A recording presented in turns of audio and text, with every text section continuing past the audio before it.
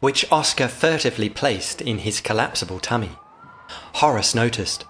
"A collapsible tummy!" he cried, pointing at it. "Yes," said Oscar. "I knew there was something special about you," he said, waggling a paw.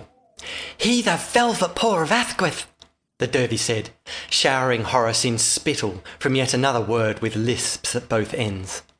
The dog beamed at such revelation before wiping his face discreetly. Encouraged, Oscar said, "I need a car, Horace, ideally a fast one." "Then you shall have one," the dog said, turning to lead them back downstairs. Determined not to be left out, the derby called after him, "Can I take something too?" "Of course, my dear," Horace called up from stairs he and Oscar were already halfway down. "Take whatever you might require."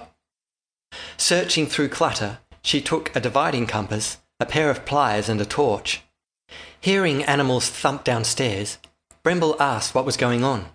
But before her husband could reply, there was a clattering from upstairs, and the derby tumbled past them and came to a halt beside Brimble. When she helped her up, the derby apologised, blaming such acrobatics on having one paw currently heavier than the other. The four hurried down the hallway and out the front door, and Horace led them around the house to a garage. Inside, he flicked on a light before pulling a dust sheet from something large in the middle of it. The derby gasped, as did Oscar, though knowing less about cars wasn't sure why. Before them stood a splendid green 1345 Muppet Finn ZR two-seater with twin Perplex Zirkov shaders.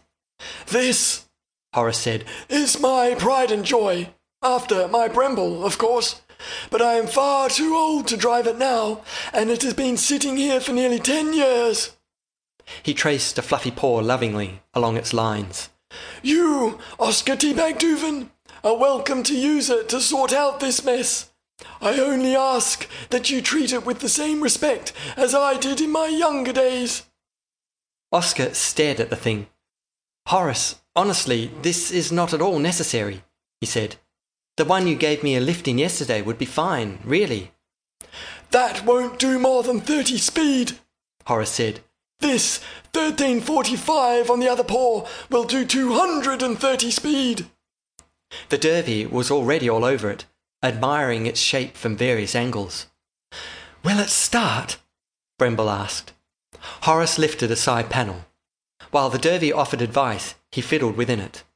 After a moment, he returned to Oscar and offered him a key. "Try it," he said. Oscar took it. "For the sake of Ruen, then." The dog nodded. "For all our sakes."